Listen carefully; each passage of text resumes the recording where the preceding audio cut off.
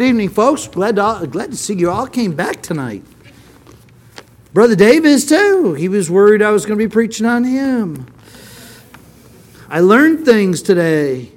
You can learn things when you go to dinner with people and they're eating and they're talking and they're eating and they're talking and they get their guard down. Boy, you can find out lots of stuff. He's a tough one to crack, though. Not really. He really did not learn anything that I thought was bad. However, if you want to know anything, just ask his wife or his kids. Because they can tell you, the wives and the kids know all the secrets. Did I tell you Exodus chapter 24? Turn to Exodus chapter 24. I want to thank you folks for being so kind, for stopping by and talking with us this morning. I'm hoping that we'll get a chance to do some fellowshipping tonight as well. Really enjoy fellowshipping with other Christians. One of the greatest things about being a Christian is no matter where you go, if you find a Bible-believing church, you got brothers and sisters you didn't know that you had. And that is a great thing. And we can have fellowship because our fellowship is based around this book and the God of this book. And let me back up for a minute. Those young folks that just sang that song, okay, that's a blessing to me. I have not heard that in almost 40 years. 35 years since ago, 37 years ago, I left Massillon Baptist Temple. I was out to college out there, and our church did that song. Probably about 3 times all the time I was there. And I've never heard it since. Now that in and of itself is a blessing. You kids, there's 7 of you singing together with no music and you were tight. And one of the things that my father always taught me, we probably weren't nearly as tight.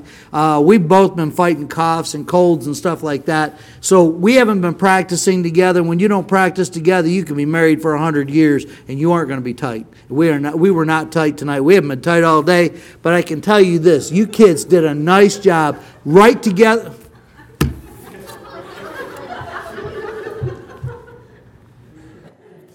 Did I say something funny? I apologize. I'm talking musically speaking together. Okay? They were right together. It's just a musical term. Oh, Brother Dunbar, he's going to shoot me. We better get into the message because I need to get out of town anyways. I am totally embarrassed now, and I'm not even sure I know what I said. Exodus chapter 20, and don't tell me, please. My wife will later, and I'll say, oh, I said that. Verse 12. Exodus chapter 24 and verse 12. Hopefully you will remember something from the message. Let me say this. This morning, Sunday school, we talked about bringing others along. You never know that person that you're going to bring along that's going to turn around and be the greatest blessing in your life. And we saw that in Ruth and Naomi. And then in this morning's message, we saw that, now I got to look at my notes because now I'm all befuddled here. We saw how Paul invested in praying for churches. And he believed in the investment of prayer. And your prayer investment, you have no idea how far that's going to go. Years from now, your prayer investment today will years from now net a great benefit. I don't know what that is. The people of the church that were in the upper room didn't know. And tonight we're going to talk about making sure you stay on your guard spiritually. Making sure you stay on your guard spiritually and making sure that you pay attention to God. Because sometimes God leaves you waiting. And when He leaves you waiting, you can start looking around and saying, well, what is the solution? I'm not hearing anything from God. In verse 12, we read this, and the Lord said unto Moses, come up to me into the mount and be there, and I will give thee tables of stone and a law and commandments which I have written, that thou mayest teach them. And Moses rose up, and his minister Joshua, and Moses went up into the mount of God. And he said unto the elders, tarry ye here for us until we come again unto you. And behold, Aaron and Hur are with you. Now he's speaking to these elders. He's also speaking to Aaron and Hur. He says, you guys are in charge. Keep things operating the right way. If any man have any matters to do, let him come unto them. And Moses went up into the mount, and a cloud covered the mount. And the glory of the Lord abode upon Mount Sinai, and the cloud covered it 6 days. And the seventh day he called unto Moses out of the midst of the cloud. Let's stop here and pray. Father, thank you for your love and mercy. Thank you for the blessings that you've given to us. And Lord, I thank you that we can laugh at ourselves. Lord, I thank you for the gift of being able to realize that foot and mouth disease is a standard for most people. And Lord, I thank you that these folks are gracious enough to realize that the man that stands before them is frail. And Father, I also pray that you'll help them to hear from you tonight. Father, help the frailties of this fool to be able to preach beyond my foolishness and preach your word so that they might hear and that they might be on their guard. Lord, some of these people have been here for many years, and it'd be very easy sometimes to look around and say, when is God going to do the next great thing? And wonder if they should wander. And Lord, I pray that you'll help everybody in this church never to wander. I pray that you'll help them to continue to be faithful and continue to look to you for direction in their lives. And I pray that you'll bless this church for many years to come, should you tarry your coming. Lord, I pray now that you'll bless my words. In Jesus' name we pray. Amen. We read up to verse 16, and I want you to understand that this is what these men understood. This is what these men understood. Now, we know something that they didn't know at the time. One of the things that we need to remember when we're reading our Bibles is that God puts these things in God's Word, and we know what's going to happen next. You know what's going to happen when Elijah calls up the 850 prophets. I guess 450 showed up, and we know what's going to happen when he calls them up. He's going to call down fire, and it's going to come down and burn the whole sacrifice and the stones and the water and everything else. And nobody's going to get hurt except for those 450 prophets or 850 prophets. And of course, they all die. We know that because we've read God's Word. We know what's going to happen every step of the way. You know that Shadrach, Meshach, and Abednego are going to take their stand, and it's no big deal because they're going to get dropped into a burning fiery furnace 7 times hotter than it should be, and they're going to be okay, and we don't think of it as any big deal. But going into that fiery furnace, they didn't know they were going to be rescued. All they knew is they were going to stand for God, and that was a big deal.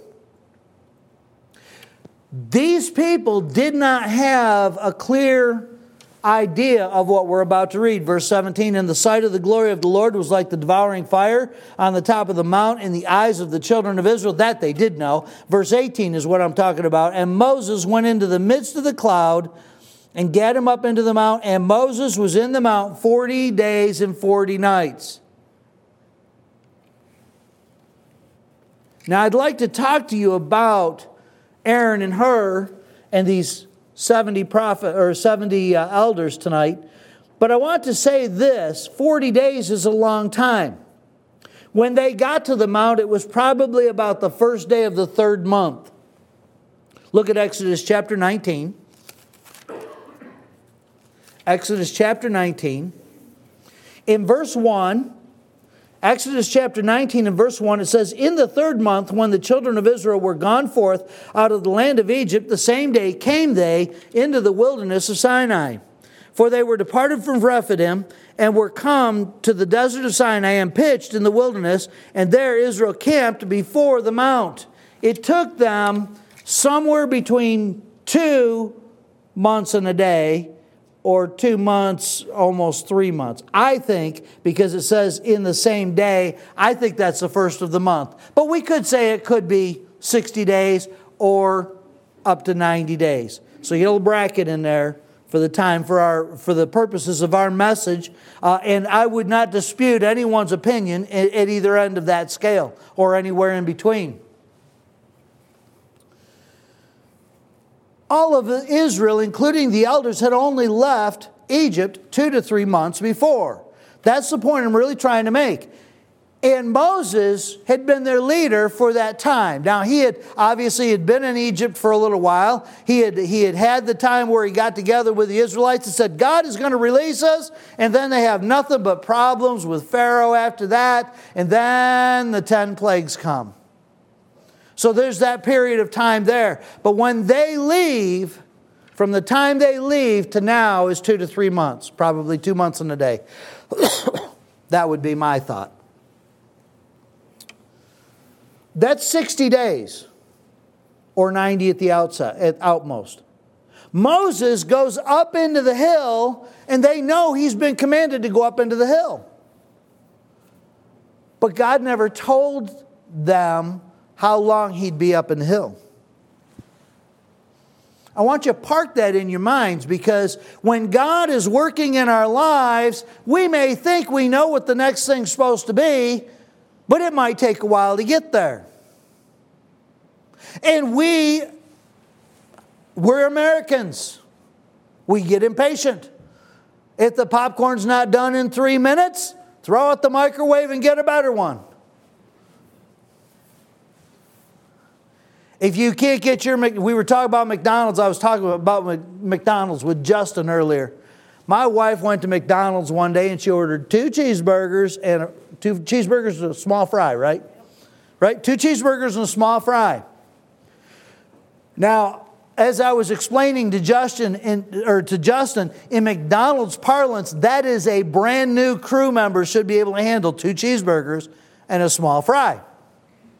That's not even a big order.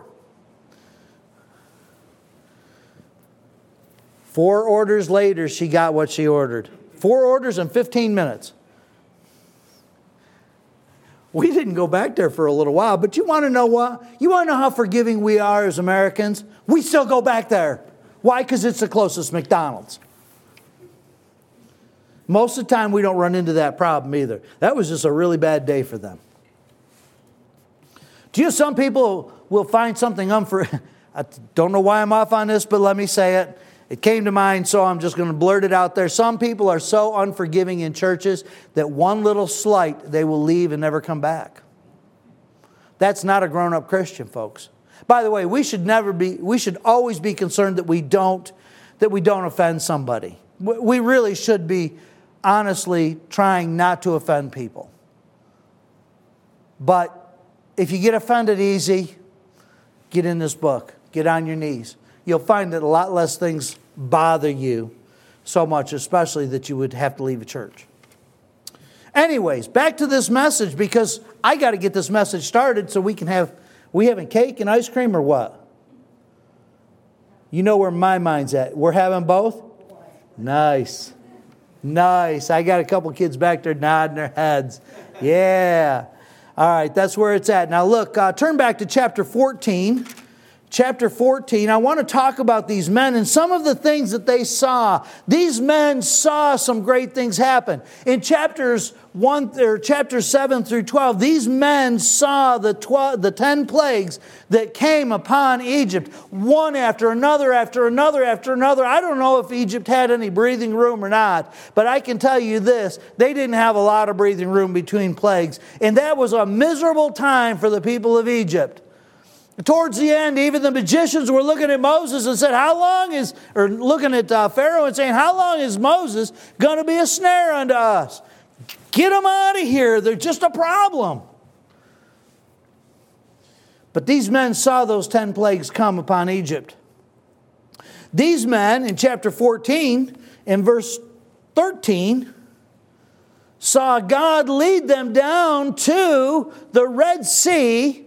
And if you look at a map, as they came up, there was mountains on the north, mountains on the south. They came through a little trail and come out onto a sandbar on the Red Sea.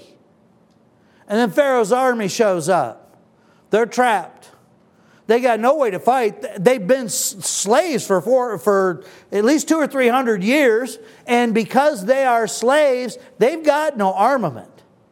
They got no way to fight against the Egyptians. Who's going to fight for us? What's going to happen now? Verse 13, and Moses said unto the people, fear not, Stand still and see the salvation of the Lord, which he will show to you today. For the Egyptians whom ye have seen today, ye shall see them again no more forever. The Lord shall fight for you, and ye shall hold your peace. Now I love this next verse, because this next verse indicates that in the back of Moses' mind, he's praying. And the Lord said unto Moses, wherefore criest thou unto me? I didn't see Moses talking to him. But in his mind, he's thinking, Lord, he says, we need a solution and fast. Wherefore criest thou unto me? Speak unto the children of Israel that they go forward. But lift thou up thy rod, and stretch out thine hand over the sea, and divide it, and the children of Israel shall go on dry ground through the midst of the sea. Down to verse 21, and Moses stretched out his hand over the sea, and the Lord caused the sea to go back by a strong east wind all that night, and made the sea dry land, and the waters were divided.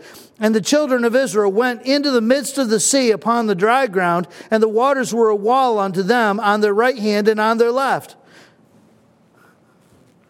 They got to go through the Red Sea. Anybody that tells you that they went through the Reed Sea and all the water piled up at one end, you can't have all the water at one end and have a wall on both sides.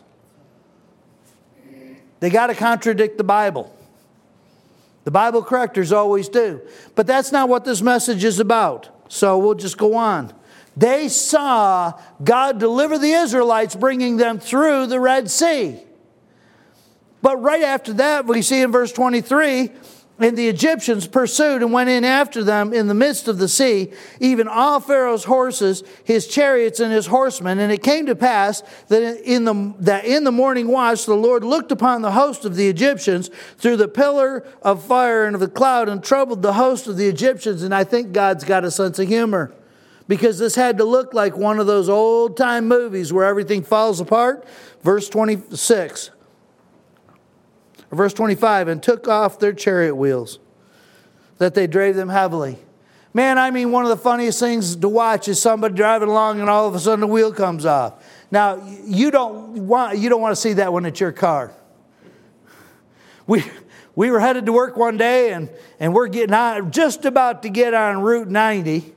And we come up on the ramp, just about to the toll booths, back when we had toll booths, and all of a sudden the car acted like it had a flat tire. My poor wife was driving. Every time something happens to the car, my wife is driving. Now, I know she's not drag racing anymore because, we spent too much money for bail money.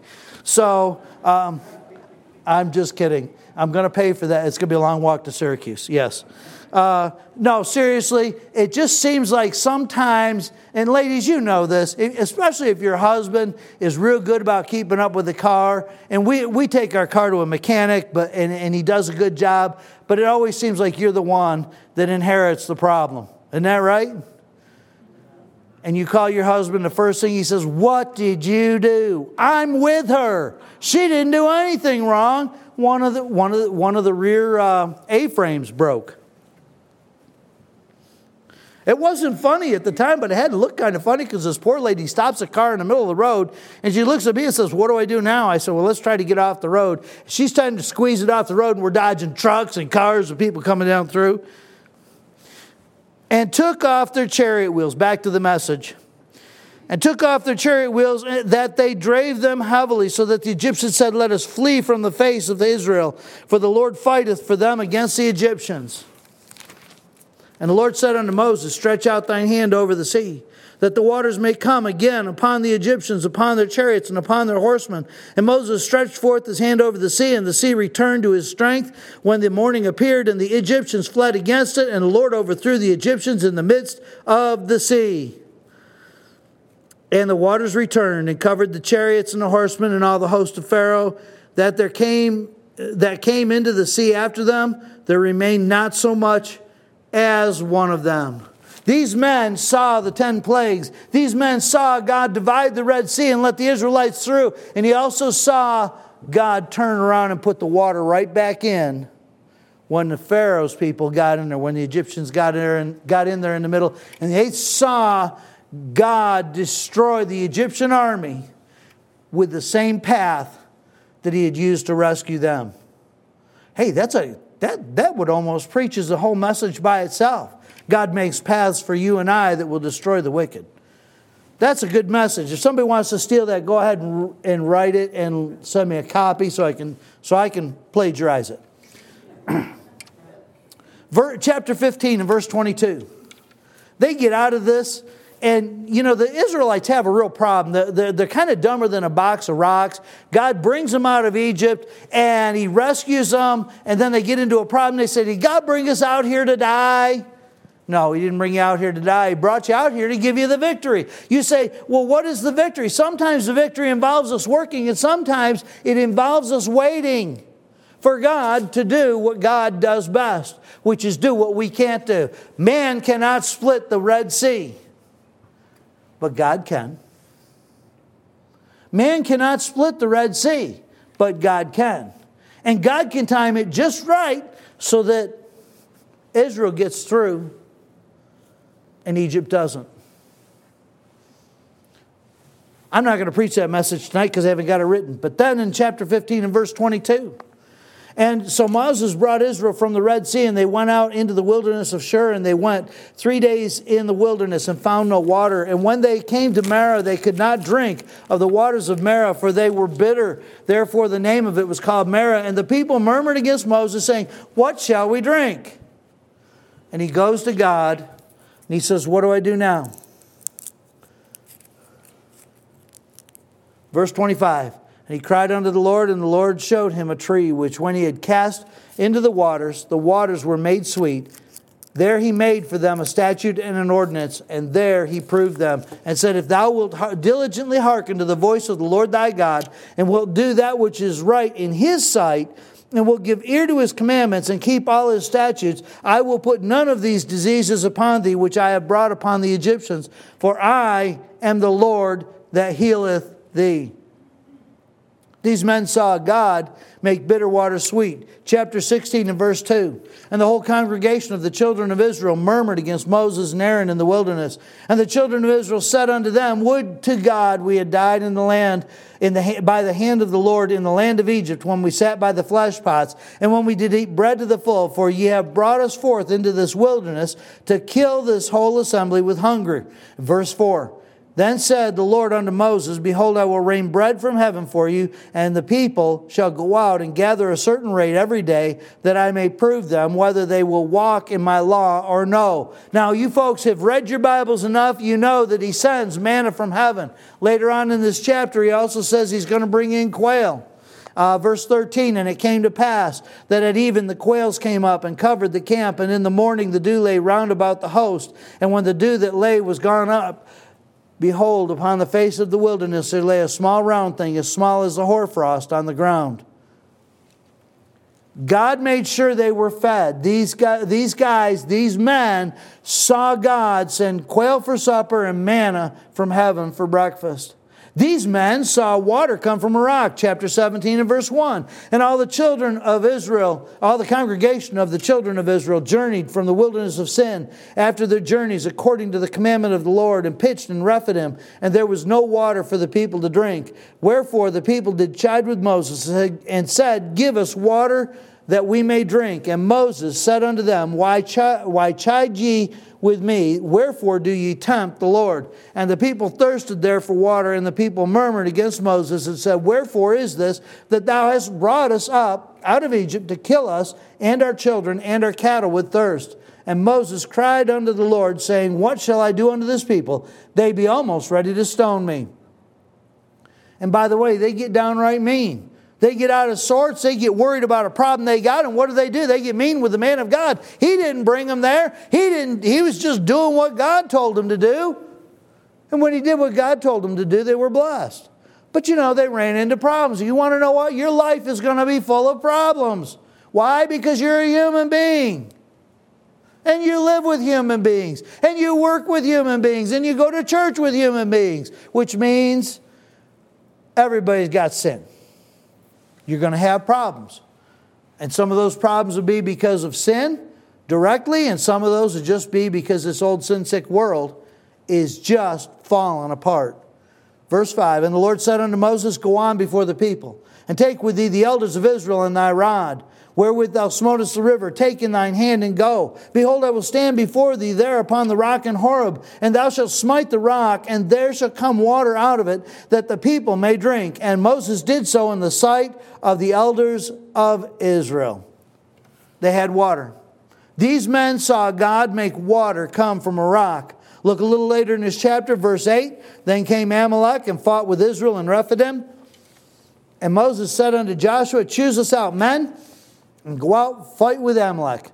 Tomorrow I will stand on the top of the hill with the rod of God in mine hand. So Joshua did as Moses had said to him, and fought with Amalek. And Moses, Aaron, and Hur went up to the top of the hill. And it came to pass, when Moses held up his hand, that Israel prevailed. And when he let down his hand, Amalek prevailed. But Moses' hands were heavy, and they took a stone and put it under him, and he sat thereon, and Aaron and Hur stayed up his hands. Listen, folks, when your pastor gets tired, it's good to have somebody holding up his hands. And listen, when your fellow Christian is tired, it's good to hold up his hands. Ladies too. Ladies help ladies, men help men. But the fact is, we need to help one another. And sometimes all you need is somebody just to come sit with you while you mourn. Job's friends did good until they started talking. If they'd have just let Job run his mouth, it'd have probably been done about chapter 4. And we wouldn't have seen a lot of what was in chapter 4. But I digress. They stayed up his hands, the one on the one side and the other on the other side, and his hands were steady until the going down of the sun. And Joshua discomfited Amalek and his people with the edge of the sword. By the way, where do you think they got the swords? I think that God took a lot of the Amalekites out. Maybe he turned their swords on one another as he did in other scripture passages. That's speculation. We don't know that for sure. But somehow they got swords. The Israelites got swords, and I think they got them from the Amalekites.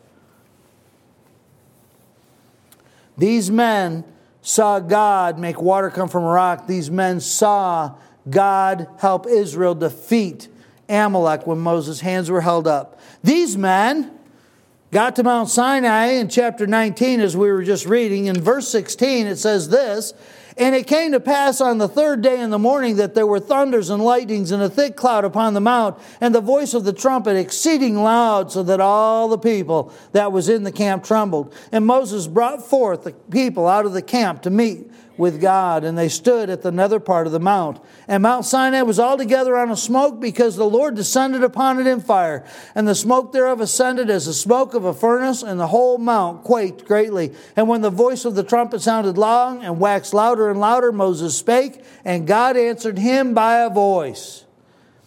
And the Lord came down upon Mount Sinai to the top of the mount, and the Lord called Moses up to the top of the mount, and Moses went up. This is another time that he went up.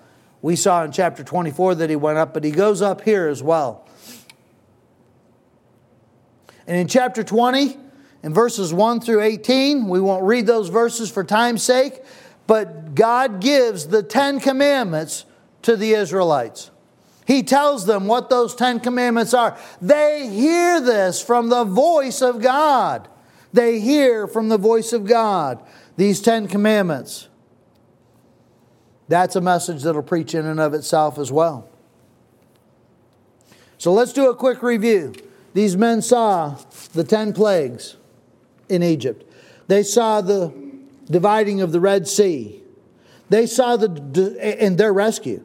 They saw the destruction of Egypt in that same Red Sea. These men saw God make bitter waters sweet.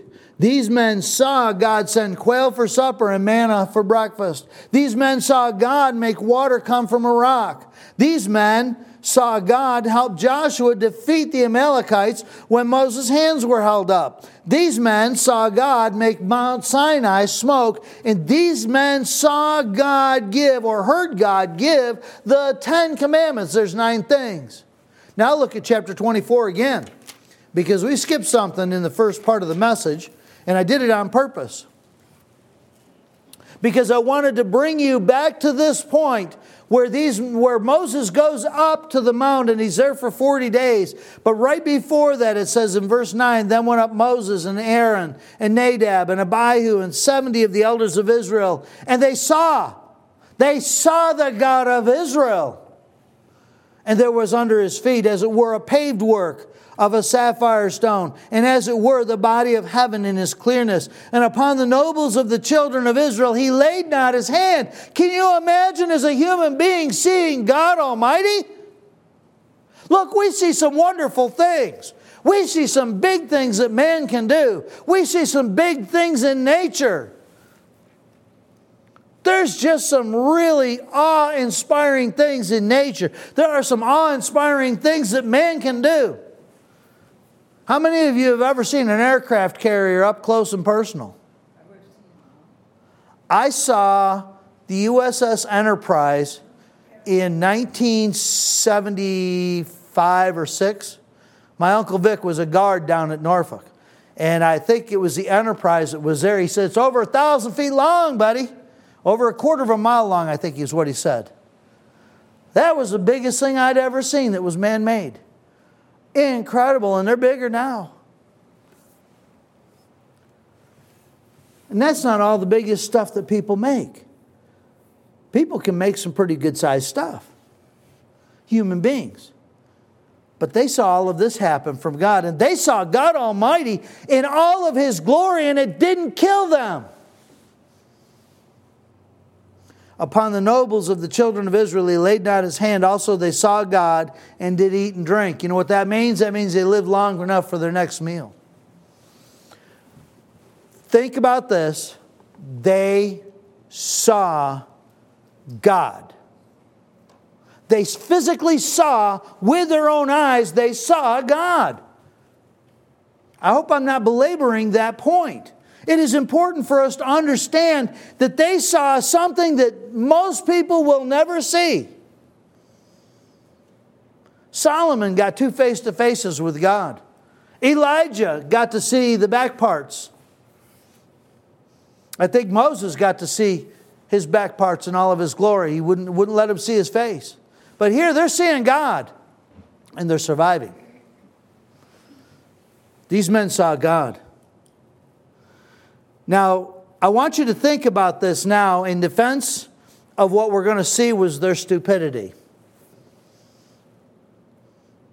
I want you to think about this. They were out of the land 60 days. They were in the wilderness 60 days before they got to Sinai.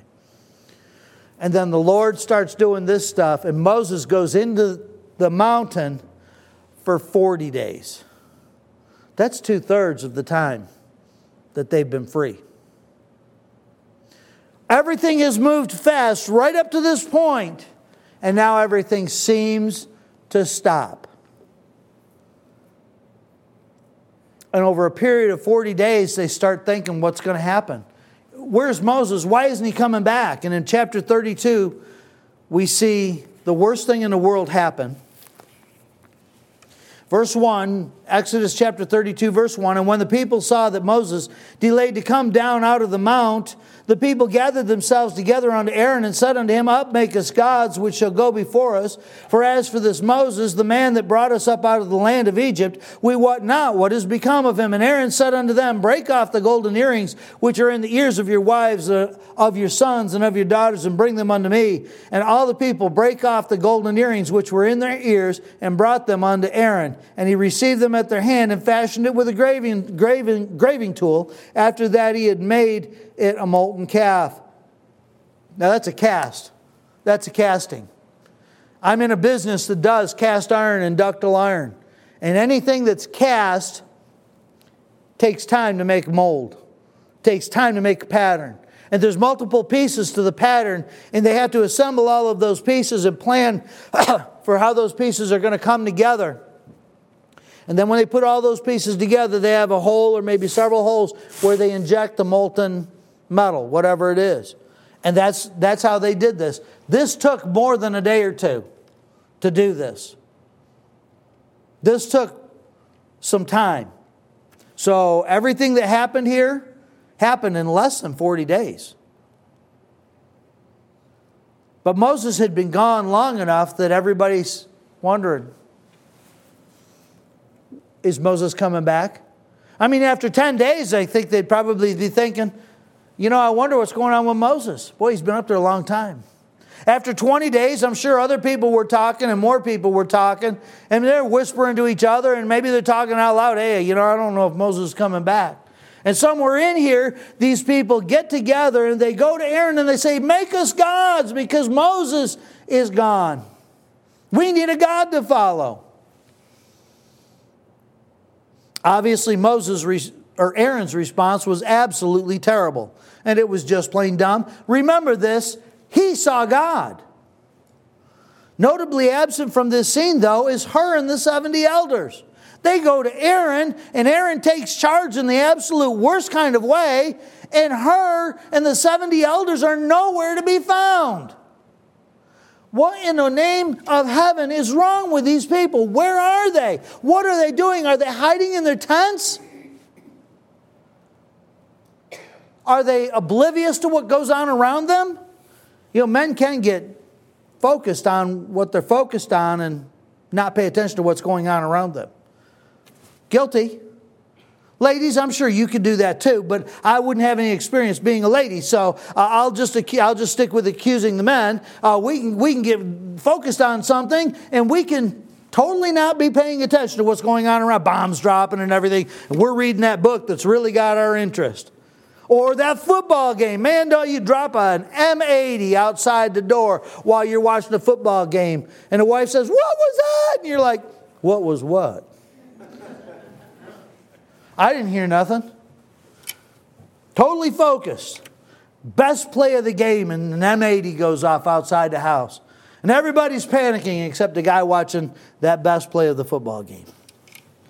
Notably absent from this scene is Hur and the 70 elders. Maybe the people caught Aaron when he was alone. That's how people cause uprisings in church. They'll gather a group of people and they'll go to the pastor when he's alone. And they'll catch him off guard. No warning. This seems a bit unlikely because a large group of people gathering at Aaron's tent would have been readily noticed by Hur and the elders. But sneaky people are sneaky people. We were talking about sneaky people today. We had some sneaky people at Temple Baptist Church when my father was the pastor. But think about this. It would mean that these guys were totally unaware of what was going on. They may not have been in a position to know. Or maybe they hadn't been paying attention. Maybe they just expected that Aaron was strong enough and wise enough to do the right thing without them. Sometimes we get the idea that fellow Christian is a strong Christian. Man, they're there every Sunday. They're there for Sunday school, Sunday morning, Sunday evening, Wednesday evening. They're there on visitation. They get involved in all of the church activities, and they are there constantly. And they give and tithe. They tithe and give above a tithe. They sing in the choir. They sing all the hymns like they really mean it. They can't possibly be weak. We had a maple tree in our backyard. And I think that anybody that plants trees in their yards just needs to be prepared to do a lot of work. But this maple tree predated us. And we had a thunderstorm that split that tree. Half of it went down on our fence and half of it came down in the yard. And when we looked inside, it didn't just split that tree. It let us know that tree was going to die soon anyways. That thing was eaten out on the inside out. From the inside, it was being eaten by carpenter ants. After they lost their tree, they tried to move into our house. That was fun. We took care of that at that point. But maybe they just expected he was wise enough and strong enough to handle it on his own. And we can't count on that with each other. We need to pray for one another. Why? Because the time that they get hit, they might be at their weakest point in life. They may have been strong all their life and coming to a point where they're starting not to be so strong. They give warnings all the time. To younger people, watch out for your parents. When people reach a certain age, get your kids involved if you're going to make any financial decisions, because people will come along and try to deceive you. And once very bright people can get to the point where they don't quite see a scam like they could have at one time. And the same is true for spiritual scams. No matter which of the above is true, they definitely should have noticed, these guys definitely should have noticed and should have been involved by the time the calf was revealed to the people. But not a one of them is recorded as having said a word against it. It was almost as if they forgot that they saw God. Note that the calf was already being worshipped when Moses came off the mount. That was at 40 days. This means it didn't take that long for him to forget. I made point of that earlier, so we'll go on. But again, just to belabor that point, they saw God and said nothing. The people waiting upon Moses had become impatient. And here's some things to take from this message as we actually get ready to close.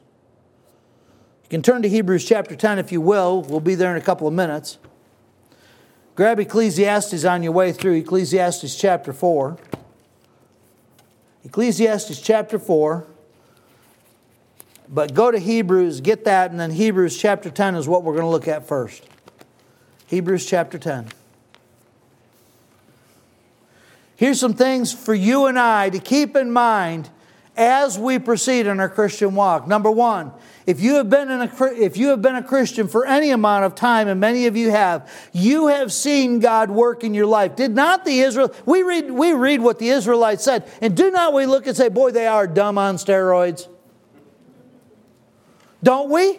Man, how could they be so stupid? God rescues them, then they get into another problem. The first thing to do is gripe and say, what, does God bring us out here to die? No, He brought you out here to show what God can do. And maybe He's brought you out here so He can show you how to get the victory on something. Either way, we've seen those things in our lives, and then we forget the next time we get a problem. We're like, oh, why is God doing this to us? God wants to show you something. And got to say, I'm guilty sometimes. Why? Because I didn't see it coming. I didn't see a problem coming, and all of a sudden I got a problem. And instead of just going to God and saying, God, this is a real problem. It's really bothering me. I really need to know how you want me to handle this. We just panic and we try to fix it ourselves. But you have seen God work in your life. And you should be able to recognize when He has performed miracles in your life, when He has performed miracles through your life, and even sometimes for you. Number two, if you know other Christians, which is kind of silly to say because you know other Christians, you at least know the Christians in here, then you know of situations in their lives in which God has performed a miracle in their life, or through their life, or even for them in their lives. Number three, when the dark times come, and it does not seem like God is giving you answers or coming through with solutions, go back to Him. Go back to Him and say, God, I don't see a solution yet. Sometimes God just wants you to go back to Him and relay your heart to Him. God respects somebody who is honest with Him. I do not recommend that you rebuke God in front of the church. I don't recommend that you come here and complain about God. If you're reading the Bible, that doesn't go over well. But you know, when you get alone with God and you tell Him what's on your heart, He'll listen to you. And then He'll put His hand on your shoulder and say, son, it's okay. Daughter, it's okay. I'm going to help you take care of it. I'm working this out. I'm working it out my way. If you ever get in a situation where things are really dark in your life, and somebody in here I was talking with today said, one of the reasons it gets dark is because we put our hands in front of our eyes. And I think that's a pretty good way to do it. Maybe it's we get boo-hooing and our hands in front of our eyes and we can't see the solution. I don't know, but things sometimes become cloudy to us. Remember that God always does things on His time, and He is always on time. Also remember this, God is always good, and God is never wrong. Say that with me. God is always good, and God is never wrong. Say it one more time. God is always good, and God is never wrong. Remember that. Go home and say that tonight. Listen, in lieu of your other things that you might say to memorize that thing. Because you're going to need it someday. And when the trouble comes, you just got to say, God is always good and God is never wrong. Lord, what are you doing? And it's okay to get alone with Him. By the way, a reference for you to read. Psalm 73. This was going to be my other message tonight. I'm not going to preach it, I promise. But in Psalm 73, the man that starts that psalm, the man that writes that psalm is Asaph. In the first 16 verses, he is not right with God.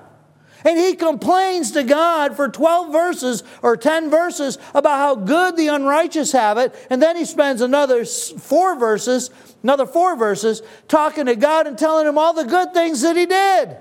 And he says, and you aren't taking care of me. And then in verse 17 it says, until I went into the temple of God, or went into the sanctuary of God, in verse 17. When you get close to God, you start thinking like God. Read Psalm 73, you'll find out. Don't do it now, we're not done with this message.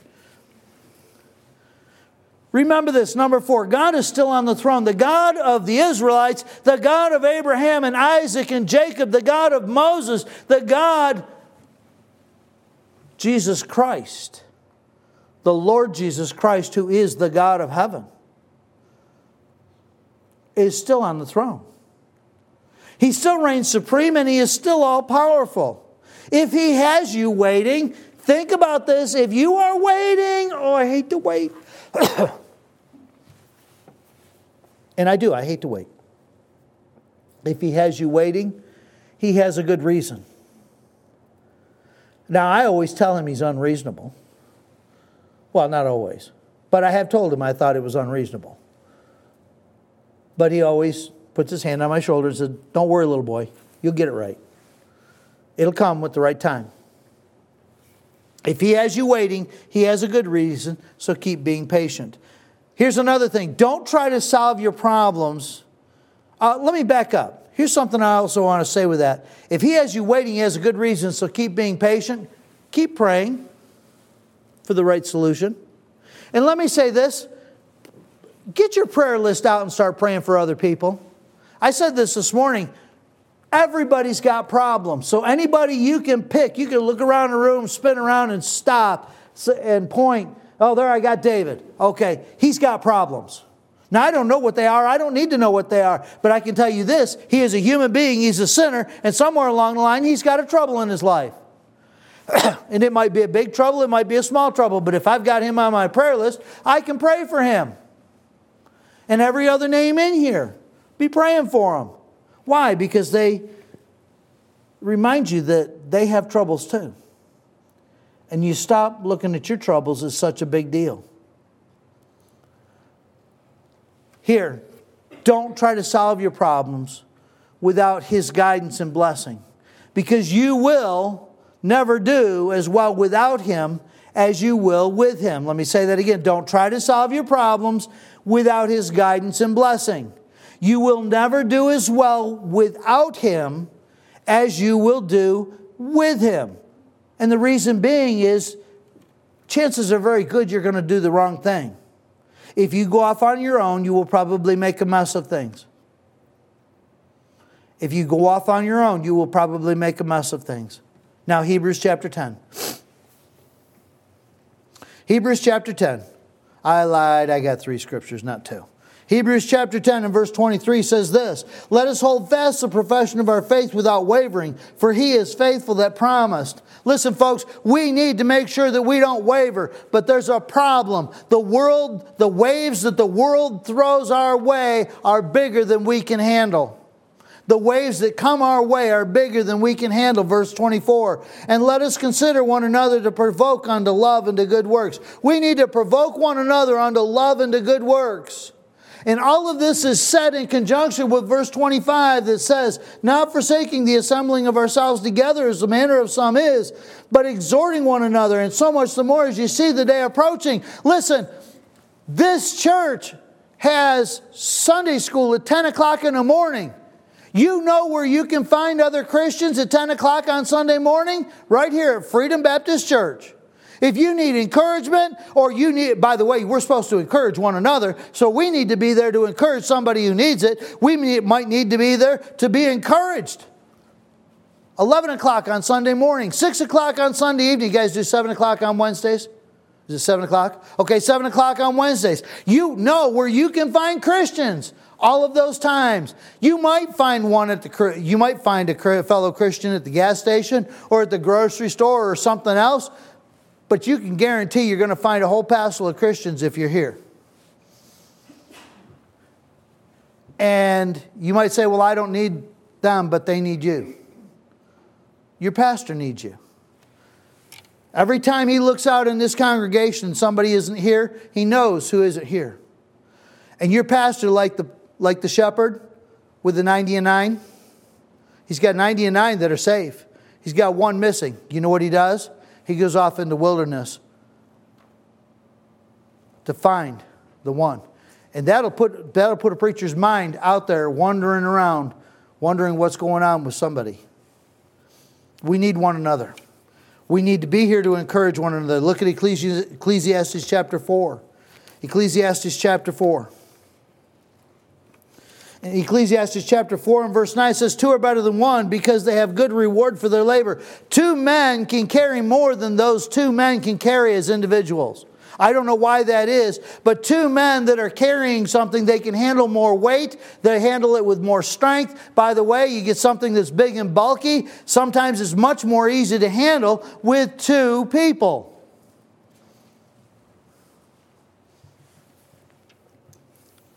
For if they fall, the one will lift up his fellow, but woe to him that is alone when he falleth. For he hath not another to help him up. I always think of this as a guy falling in a pit. Or in quicksand, like in the movies years ago. I don't know, do they ever do quicksand in movies? Never mind, don't answer, I don't want to know who goes to the movies. Okay? But back when I was a kid, you know, quicksand was like one of those things that showed up in every 3rd or 4th movie. Everybody was falling in quicksand. Verse 12. And if one prevail against him, 2 shall withstand him, and a 3-fold cord is not quickly broken.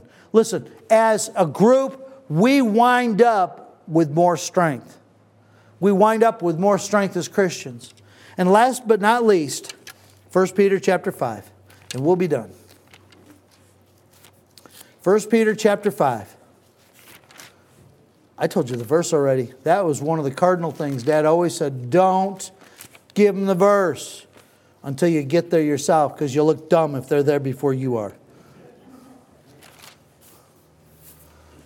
And so I asked him, I said, so if we don't give them the verse and we get there first, does that make them look dumb? He says, don't answer that question. And there you go. Putting it out there, sorry about that. Chapter 5, 1 Peter chapter 5, humble yourselves therefore. Oh, this is verse 6, by the way. Humble yourselves therefore under the mighty hand of God, that he may exalt you in due time, casting all your care upon him, for he careth for you. Be sober, be vigilant, because your adversary the devil, as a roaring lion, walketh about, seeking whom he may devour. Can I say this? I think the devil put it in the minds of certain Israelites to go to Aaron and say, yup, make us God, something that we can follow. Moses is missing. We just don't know what to do. So we need something that we can worship. And they're whining. Yes, they're whining. I can't stand whining. So I'll stop doing it. Your adversary the devil, as a roaring lion, walketh about, seeking whom he may devour. Whom resist steadfast in the faith, knowing that the same afflictions are accomplished in your brethren that are in the world. Keep your guard up. This is the last thing. Keep your guard up. Listen, folks, you've all seen God work in your lives. but not a one of you has seen God. You've seen God work, but you've not seen God. These men saw God. They physically, with their eyes, saw God. And they forgot. If that's true, you and I that have not seen God can forget. We need to be on our toes spiritually. We need to remember the God of heaven. And every time there is a problem, the first thing you and I need to do is go to the Lord. Because if we go to the Lord first, we get in His Word and we pray and we ask Him for direction, ask Him for comfort, ask Him for peace. Sometimes the only thing God gives is that peace that passes all understanding that we talked about this morning. And sometimes that's all you need to make it through until He parts the waters. You see, for God, the Red Sea was child's play. He created the Red Sea. He didn't just take a bunch of water and put it in there. He made the water. He didn't just create where the water sat, or He didn't just put it all together and pan it out with His hands. He created the materials of the basin that held the Red Sea. He created all of it. For Him, every miracle is child's play, including your problem. When He's ready, He'll answer. Until then, we pray and we ask Him for direction. And we make sure that we don't go worshiping other gods or fall down at the feet of the world or go to the world like Elimelech did. We try to keep our... And just remember, we can always be redeemed, but redemption means that there's a mess to clean up. If we stay the course, there's far fewer messes to clean up. And we can be used of God in a mighty way. Israel was still used. Elimelech's family was still used, although Elimelech wasn't there to see it. So many people have succeeded down through the years because they put their trust in God and they stayed the course trusting God. And folks, you and I need to stay the course and trust God for every answer to every problem. Father, thank you for your love and mercy. Lord, I hope I have not belabored these points. I hope that this will be a help to each individual in here. Lord, help us to love you with all of our hearts. Help us to serve you faithfully. Help us, Father, please help us when a trial comes. Help us to turn to you first and say, what would you have me do? What do you want me to do, Lord? Shall I stand fast? Shall I wait? Shall I move forward with this thing or that thing?